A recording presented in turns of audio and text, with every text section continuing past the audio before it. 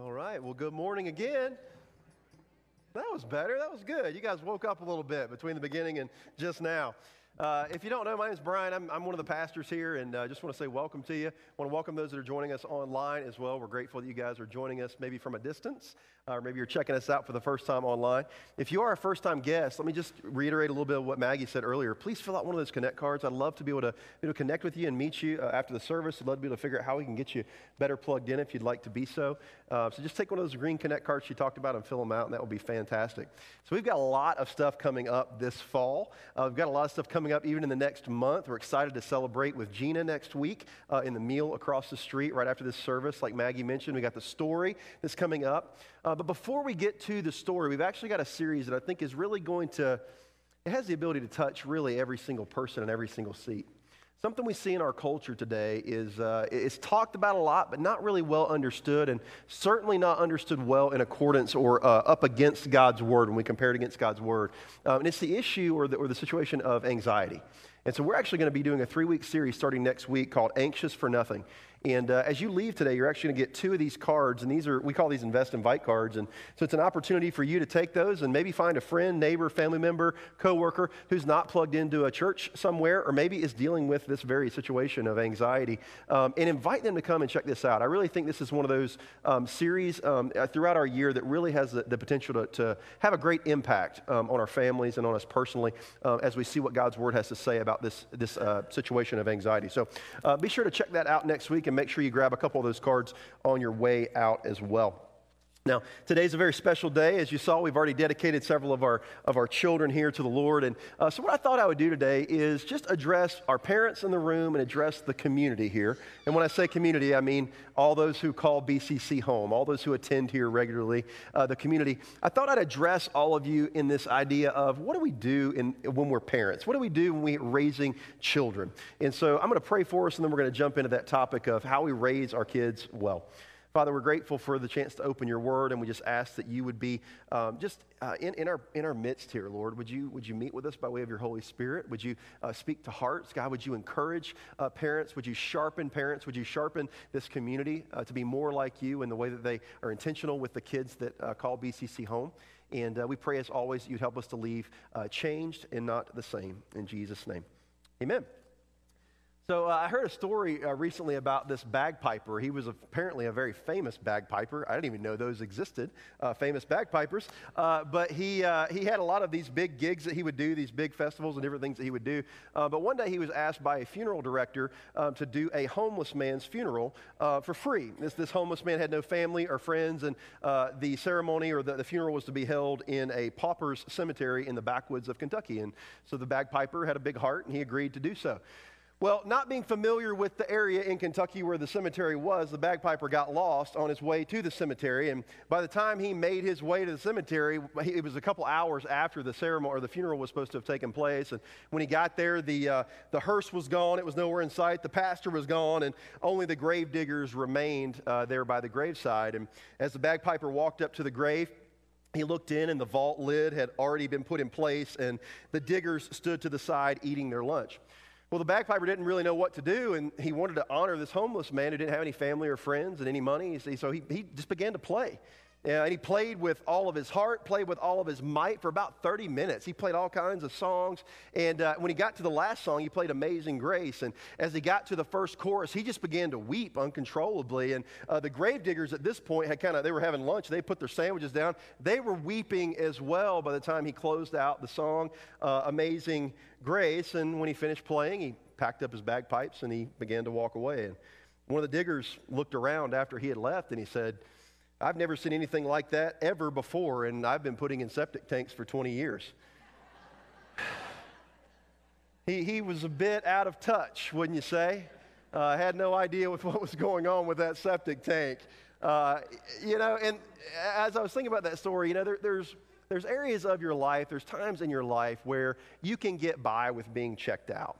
You can get by with being out of touch. There are some areas that aren't of utmost importance, but there's also areas in your life and things in your life and people in your life that you can't be checked out when it comes to those specific people.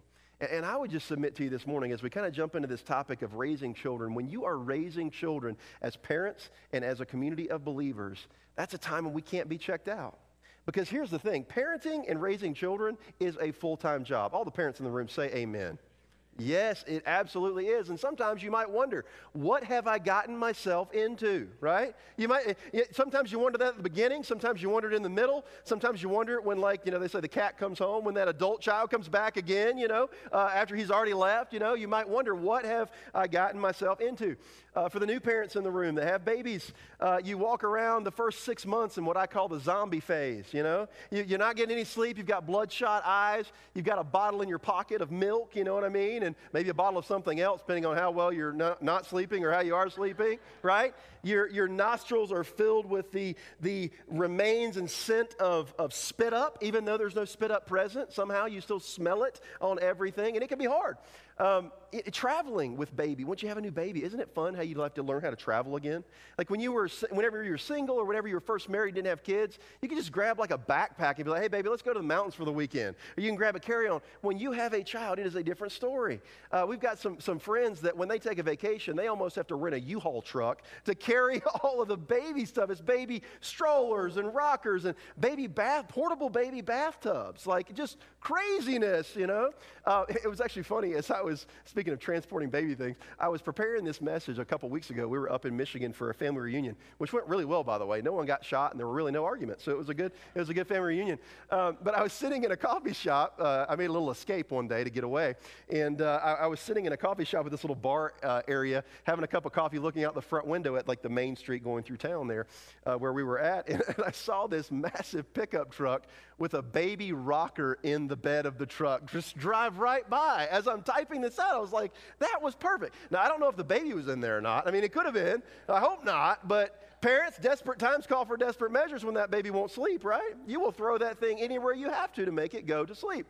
But here's the thing. You might wonder, what have I gotten myself into? Because what you have is not what you were expecting when you were expecting.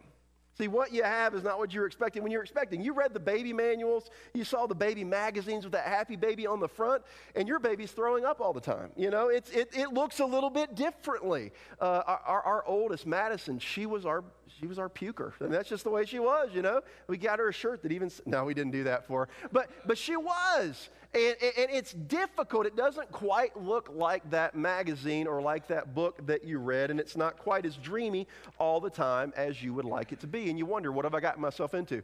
What I would say is what you've gotten yourself into, first of all, is a relationship. It's a relationship, and it's a relationship with a lot of pressure to get it right, isn't it? It's a lot of pressure to get it right. And let's just go ahead and lay this out there. As a parent, you're not going to be perfect.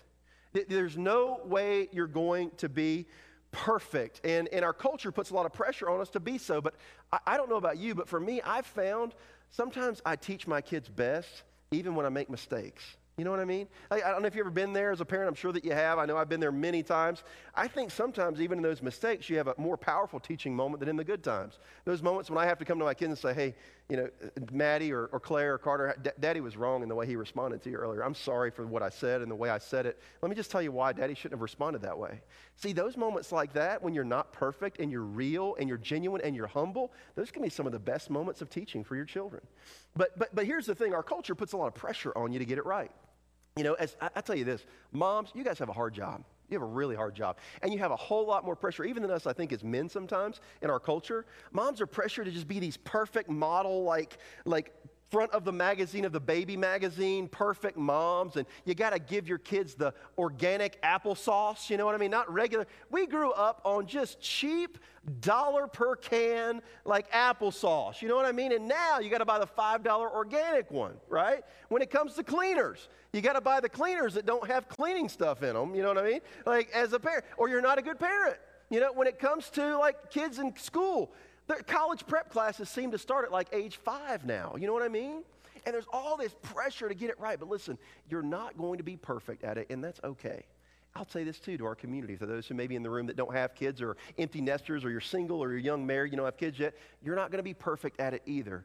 But our goal, we're going to see in a minute, is really to be an example to the kids as best that we know how to be. But we're not going to be perfect. You're going to make some mistakes. But I'll say this, When you're raising children, one of the most beautiful things about that relationship, with its highs, with its lows, with its good times, with its bad, with its moments of celebration, with its moments of sadness, that relationship that's been started between you and your child will drive you as the parent to Jesus. And we pray one day it'll drive that child to Jesus as well. That's our prayer. I know for Sonia and myself, we've been at it for about 10 years now with our kids. We've got 3.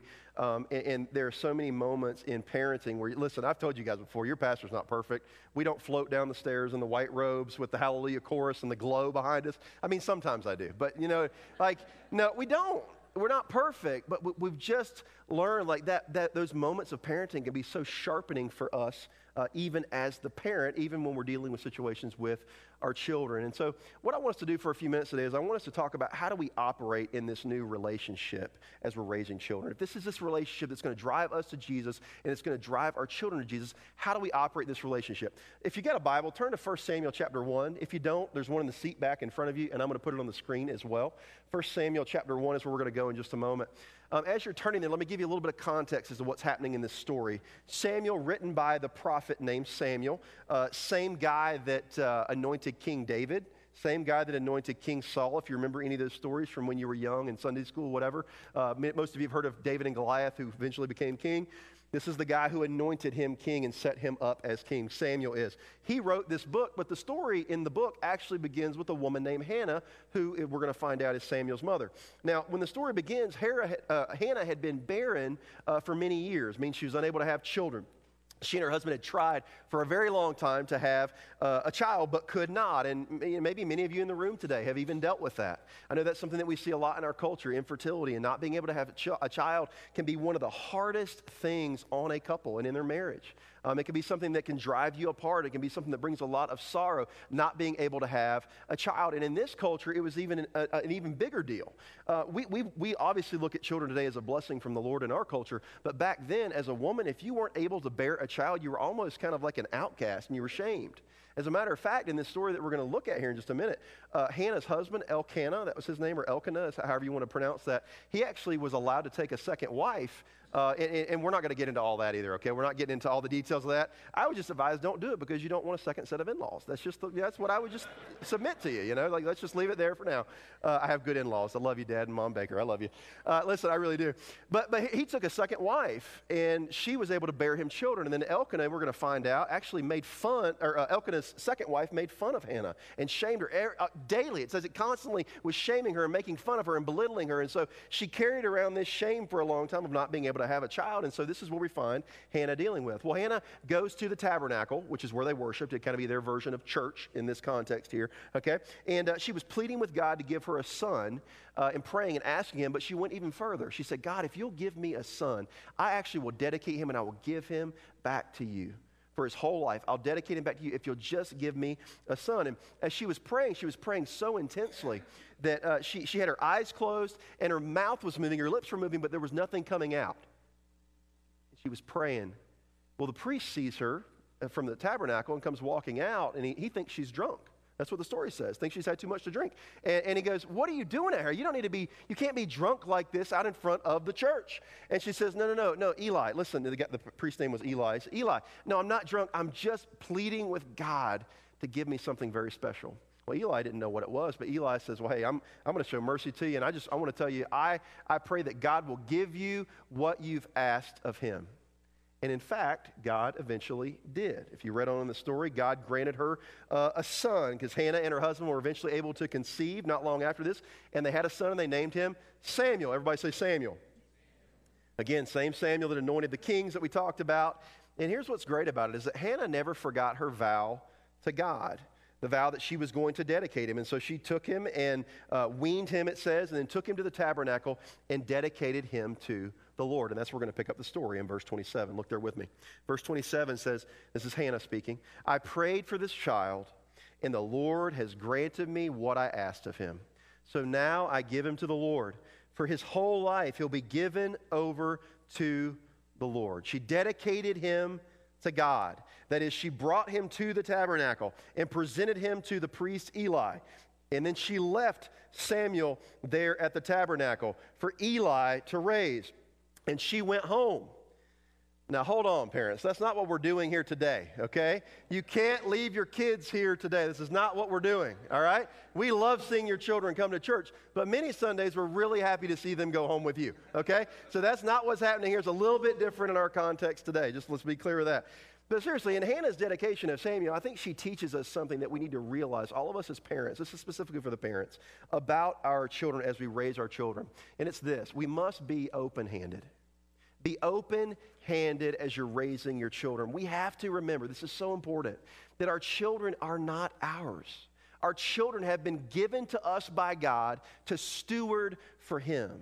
A steward doesn't own anything, do they? They're just taking care of the affairs of someone else. And God has given us our children that He's blessed our families with. He's given you maybe even the foster children that you're fostering right now. These are to be stewarded for Him. And Hannah understood this and dedicated Samuel back to God. And think about it. After all those years of waiting, after all those years Hannah endured of embarrassment, of being unable to conceive, after the taunting that she received from her rival wife, the other wife second wife of her husband, after all the years of being shamed in public, she gave her son back to God. See, Hannah could have taken her child and used him for her own advantage, couldn't she? She could have said, I'm going to use him and I'm going to walk around town proud, right? And show everybody that I've got a son and I'm not going to honor my part of the vow that I made to God, right? She could have dressed up Samuel in the finest clothes Baby Gap sells. You know what I mean? Stuck him in a Bob's expensive fancy stroller and had a cup of Starbucks in her hand and went strolling through town, showing off her new baby. But what did she do? She was willing to dedicate him back to God because she understood her child was not her own, that it had been Samuel had been stewarded to her by the Lord. And I think it's so important for us to understand this in our context as well.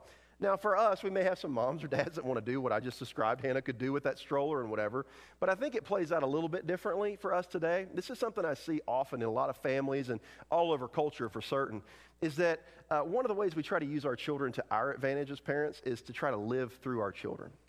Try to live vicariously through them, you know what I mean? And sometimes we'll make jokes about it, but it's very much a reality for a lot of families. It plays out something like this. You have a dad who is maybe an athlete in high school or in college, and he puts everything he can. He puts thousands of dollars and thousands of hours into making sure his son or his daughter become these amazing athletes. And on the surface, it can seem like that's okay. But if you really get to the bottom of it many times, it's not so much about the good of the kid. It's about the dad feeling like he's accomplished something. It's him maybe being able to do something through his children that he couldn't do on his own when he was in high school.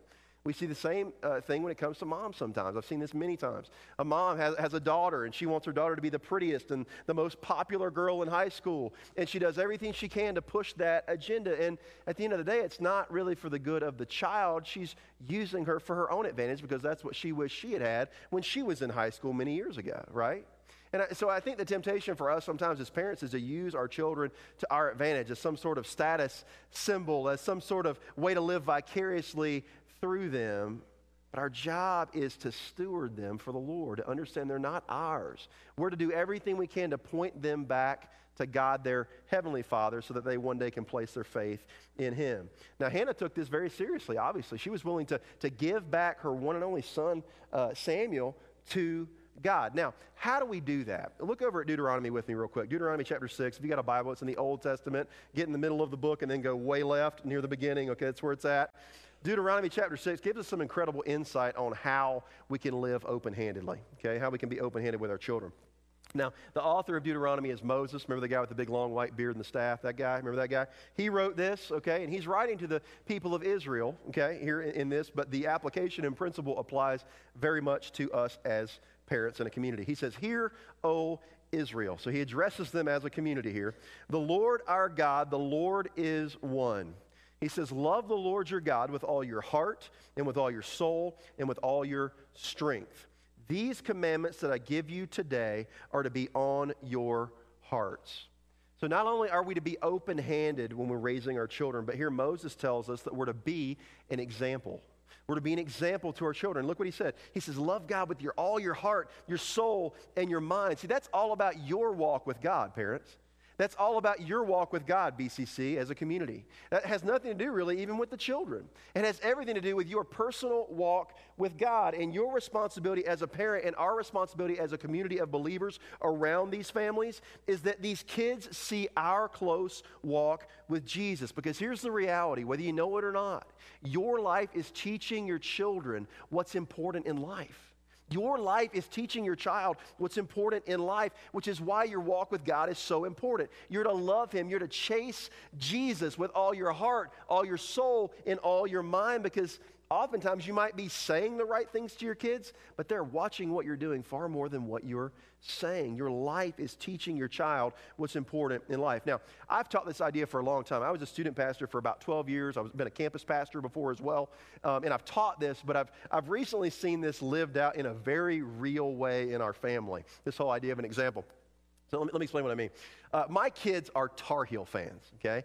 If you don't know, I am originally from North Carolina, and I am a diehard Tar Heel fan, okay? But my kids are Tar Heel fans. I know that offends all the Jayhawk fans in the room because we stole your coach. I know it offends you, and it offends the Kansas State people because, you know, the Tar Heels win more games than they do in basketball. Anyway, we'll come back to that, okay? But they're Tar Heel fans.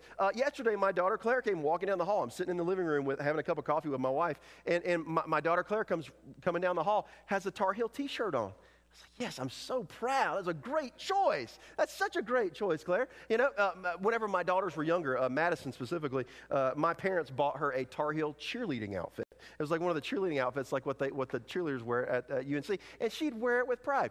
Maddie begs to watch the games with me. Now, back during March Madness, my boys didn't go as far as I really would have liked them to have gone. You know, I realize that. But the last couple of games, I let Maddie sit in there and watch some of those games with me. And it's amazing to see the zeal that they can have for their dad's team. And you say, well, how did that happen? How did my kids, who themselves have only lived in the North Carolina area for 2 or 3 years, how could they become such super fans? It's because Dad loves the Tar Heels. See, they learned from my example day in, day out for their entire lives. I didn't have to sit them down and teach them why the North Carolina Tar Heels are the greatest basketball team in the history of the world. And as such, they deserve to win every game and get every call in their favor. Someone say amen. I knew you wouldn't. I knew you wouldn't. I didn't have to sit them down and teach them that, did I? I didn't have to sit them down and teach them why they should hate Mike Krzyzewski and the Duke Blue Devils. I didn't have to, you shouldn't hate people, okay? I didn't have to teach them that, though. I didn't have to teach them how to yell at the TV when the call doesn't go our way. We're watching one of those last games in the tournament, and as I said, it didn't go very well, okay, because we didn't win. We didn't win the final game that we played. And Maddie's yelling at the TV. I couldn't have been more proud in that moment. Thank you, Lord. She's learning. She's learning. I didn't have to sit them down and give them a class on that. See, what happened is I reproduced what I was, didn't I? And see, it may not be with your favorite college basketball team. It may not be with your pro team. It may not necessarily be with your hobby. But listen, your kids are watching what you're doing, parents, and you will reproduce what you are.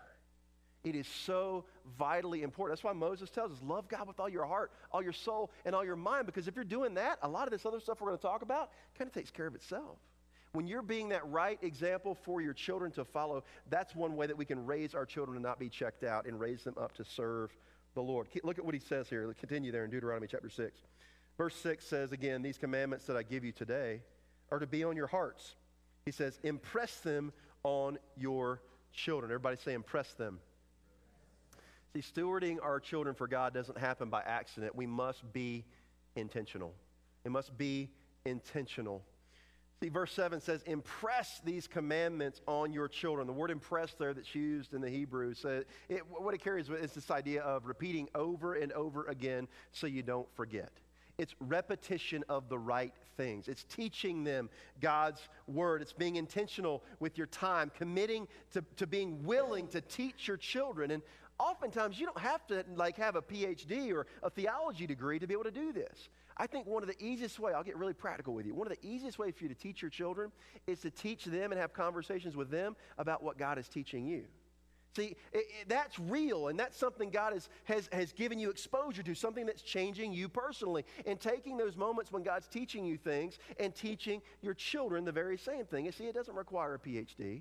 It doesn't require you going to college for a lot of years. It doesn't require you getting degrees. It just requires you being there with your kids and having those conversations to teach them what God is teaching you. I think it's very important for parents, too, to communicate the gospel to their children.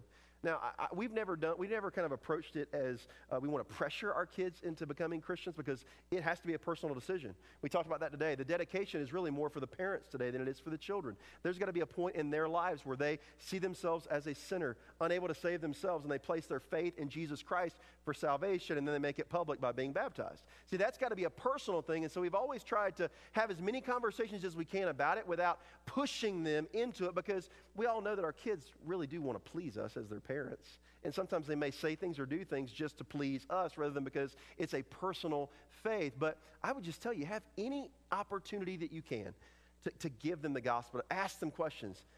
We do this with our kids sometimes. Hey, who's Jesus? Who is Jesus? Well, he died on the cross. Well, why did he die on the cross? Well, because I'm a sinner, and they'll say things like that, and they may not understand it just yet. Now, my older two have accepted Christ. Maddie and Claire have accepted Christ. My son Carter, that boy needs Jesus. He needs to get saved.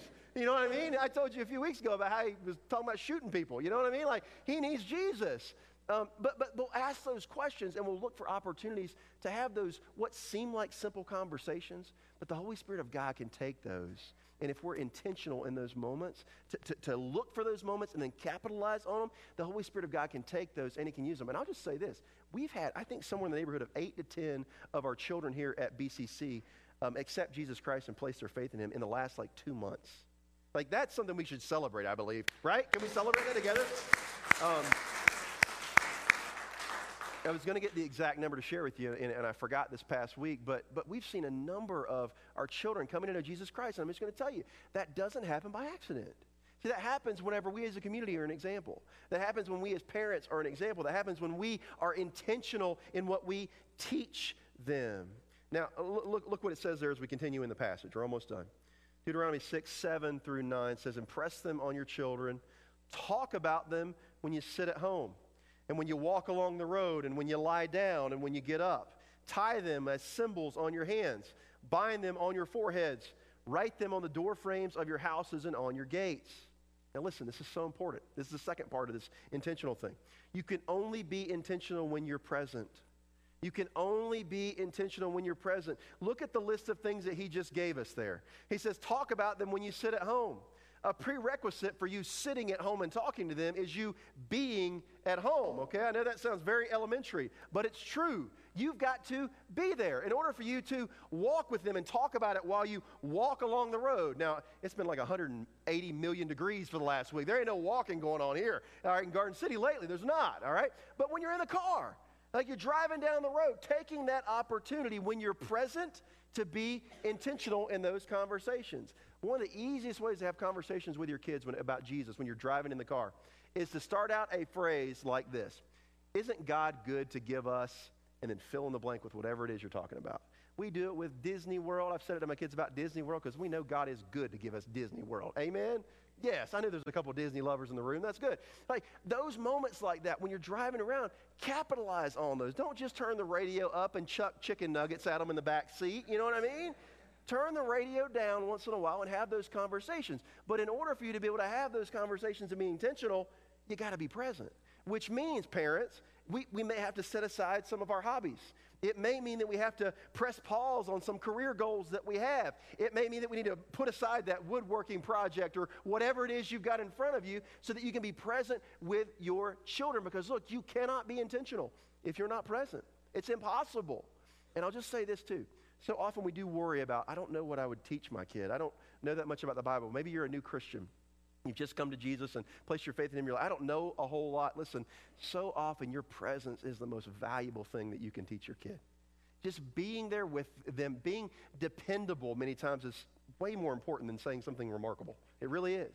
Like you don't have to know all the answers. We ought to try to teach them as best that we can. We want to teach your kids back in our children's ministry as best we can. But your presence as a parent is powerful in their lives and has the ability to shape and influence them in a way that no one else can. You've got to be present. You've got to be there. And I'd say this lastly. I believe this happens best in community. Part of being intentional is being in community. See, Moses here is addressing a group of people, as I said a moment ago. He's addressing the people of Israel here, this group of people. And they're to do this together. Now listen, parents, the onus is on you. You're the one that's going to stand before the Lord one day for how you raise your children. That's not going to be on this community. But it is up to this community to help out and remove barriers in any ways that we can for the parents that are in our midst. Am I right? Like, we are to do everything we can to help and encourage the parents that are in our midst. Because you remember how we started this message. It's a hard gig. It's a hard job raising children. And they need a community around them. See, Moses knew that when he wrote this down. And we need it today as well. You need people around you that are encouraging you. You need people around you that are praying for you. You need other parents around you that have already been where you are now. See, you don't know what to do with that 15-year-old that's mouthing off and being rebellious and won't come home when they say they're going to come home, right? You don't know what to do because you've never been there. But guess what? We have a lot of people here that have gone through a whole lot of 15-year-olds. Like, they haven't killed them, but they, you know what I mean? Like, they've parented a lot of 15-year-olds, okay? And you can go to them and say, hey, what did you guys do when you did this? See, that's one of the ways community helps. That's one of the ways community allows you to be intentional. Those people can pray for you. They can encourage you. They can give you insight. Because, see, you've maybe never been through the terrible twos before, right? But someone else might have. And you can go to them and you can find that wealth of knowledge that's in this community of believers. And part of being intentional is being in community. And maybe you're here today and you don't have any children. I mentioned that already.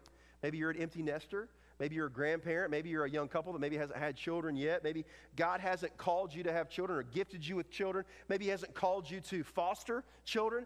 But how can you remove barriers and how can you help the people that He has called in our community? So that's a challenge for you that don't have children in the midst. And listen, kids are watching you whether you know it or not, even if you don't have children of your own. I can't believe the number of times that our kids have come home and made a comment about something that some other adult did. And I'm like, how do they even see that? Like, how do they even observe what happened there? And you've probably had the same thing happen with your kids. They're watching your lives. So community, BCC, those who are in here without kids presently, they're watching your life. Your example matters. How you're being intentional matters. And I'll tell you one of the best ways you can be intentional when it comes to our children. You ought to pray for them, like we said earlier. I think we ought to have a whole lot more people than we do serving in our children's ministry. I'll just be honest with you. There ought to be a waiting list to serve in the children's ministry. Listen, student ministries, teenagers are scary, all right? I'll give you that, all right? They're a little scary. I worked with them for a long time. Kids are not scary. They scream, but they're not scary. You can give them a piece of candy and they will love you to death. When I was growing up, there was this old guy, I've forgotten his name now because a long time ago, this older gentleman that went to our church, and he always had candy. And every Sunday, every child in our church would go up to him, and he would put out his hand and shake our little hand, and he would have like a butterscotch candy in his hand. Butterscotch isn't even good. And we loved him. Listen, kids are so easy to lead in that capacity in our children's ministry.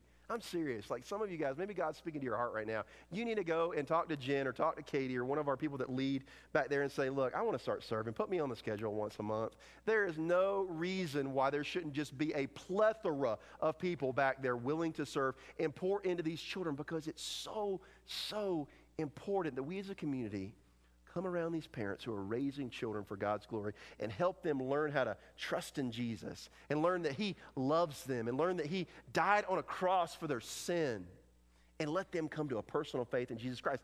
You can have a part in that. Your influence, community, your intentionality, community, can have an influence on the children that just stood up here on the stage or were held up here on the stage. They didn't stand yet, most of them. Listen, we've got to be intentional, but it only happens in community. So here's what I'd ask you, okay? You can close your Bibles, close your notes. Here's what I want to challenge you to do. Commit to being checked in with your child today. Community. Commit to being checked in with the children around you today. Grandparents, commit to being checked in with your grandchildren today, because look, here's the deal.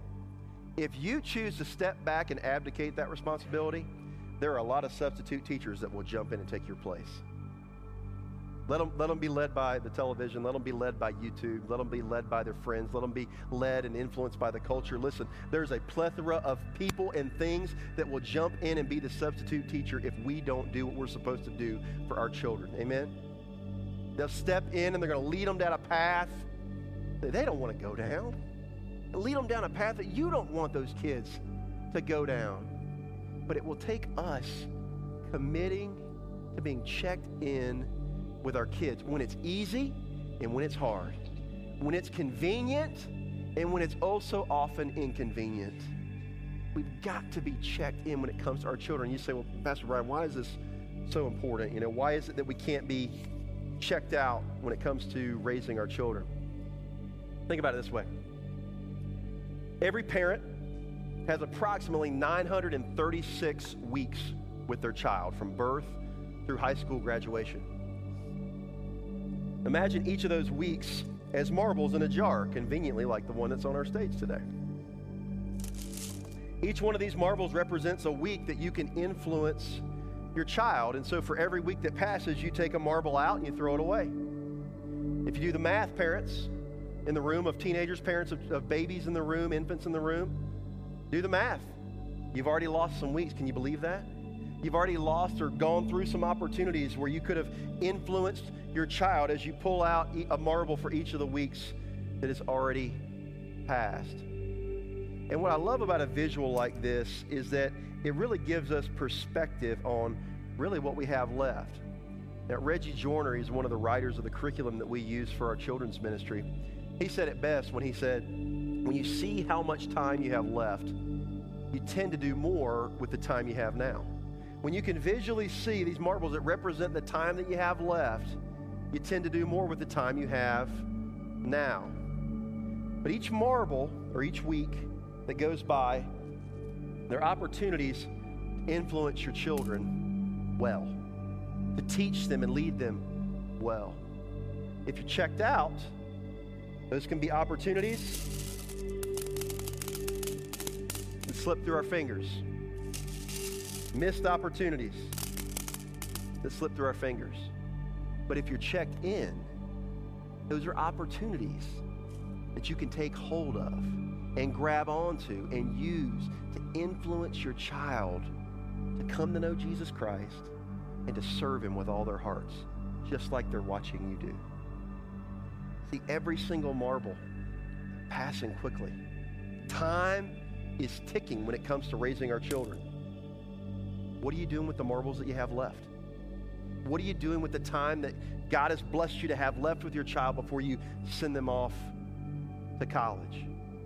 And see, as parents, as a community, what we do with those marbles, that choice is up to you. But my question for you is, will you be checked in or will you be checked out?